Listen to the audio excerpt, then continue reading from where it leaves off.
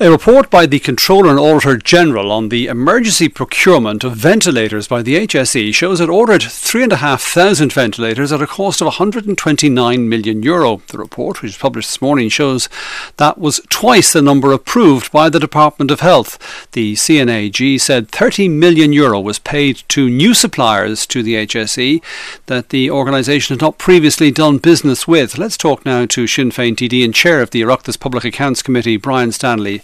You're welcome to the programme, Brian Stanley. This is a very detailed report, a forensic examination of the spending on these ventilators, which people will recall during the pandemic. There was quite an urgency to get in place as we faced into COVID-19. What are the key findings as far as you're concerned of the CNAG? Good afternoon, Brian, and good afternoon to your listeners. Well, the key findings are that I've read the report which was released this morning, and the key findings is that the first thing is that the HSE had difficulty assessing exactly how many ventilators they already had, and that took some time. That was a delay in doing that. They had 533. But the total capacity that they had within the critical care system was for 859 to 860 ventilators. The problem is that they actually ordered 3,500 and the Department of Health sanctioned 1,900 when it was clear that there wasn't anywhere for these within the system. The other issues that arise around it are around obviously the fact that they hadn't got the centralised register to be able to identify that, and it's an issue that I have been highlighting with the HSE over a considerable period of time in relation to their financial management and asset management. The fact that orders weren't cancelled, that went way beyond what they actually had capacity for.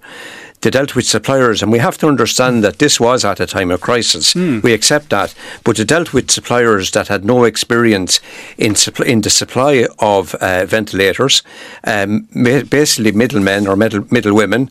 The credibility of suppliers, there didn't seem to be any serious check carried out on those. Some of this was done with the assistance of the IDA, and out of those ones, the extra ones having ordered over 10 times what was actually required. They required 326, but they actually put 3,500 in order. 41% of those tested, 41% of those tested actually failed the test. There was two particular models didn't comply with EU regulations. There was an identifiable risk to patients, and despite the fact the HSE agreed not to use them, they didn't cancel the order. To what extent, though, is this explained and understandable by the atmosphere and the context in which these decisions were taken? The HSE has issued a statement today pointing out that they made these decisions over a 4-week period between March and April 2020. Ventilators were considered to be the main treatment for COVID-19. It was an unstable and a hostile marketplace. People will recall the reports from Italy where doctors were having to make decisions about which patients in Bergamo to put on ventilators and which to leave off them. So there was a pandemic panic, wasn't there? Well, we accept that there was a panic, but I think that the fact that the health system wasn't ready for this, I mentioned the need for a centralised financial management system and asset register, which we have been raising with the HSE for a considerable period of time. In fact, it was identified that they needed this back in 2014, and we're supposed to start putting it in place from 2018, and we won't have it till at best the back end of 2025. That's the first thing. So we need to get better prepared. And why wasn't there further progress made with that? We accept that there was a panic, but why was there, having identified the need for 326 extra, why was there 3,500 ordered? Why was there no business case presented? Why was the credibility of suppliers, was there not greater checks carried out on that?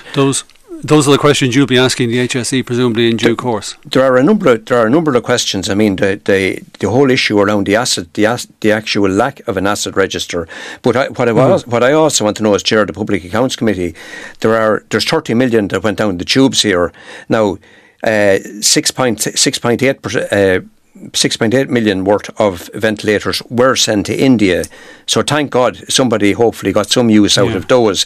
But there's a total of over 22 million outstanding, and I want to know what progress is being made with collecting that. Well, we'll no doubt be returning to this when you get that opportunity to talk to the HSE. Brian Stanley, Chair of the Public Accounts Committee, thank you very much for talking to us.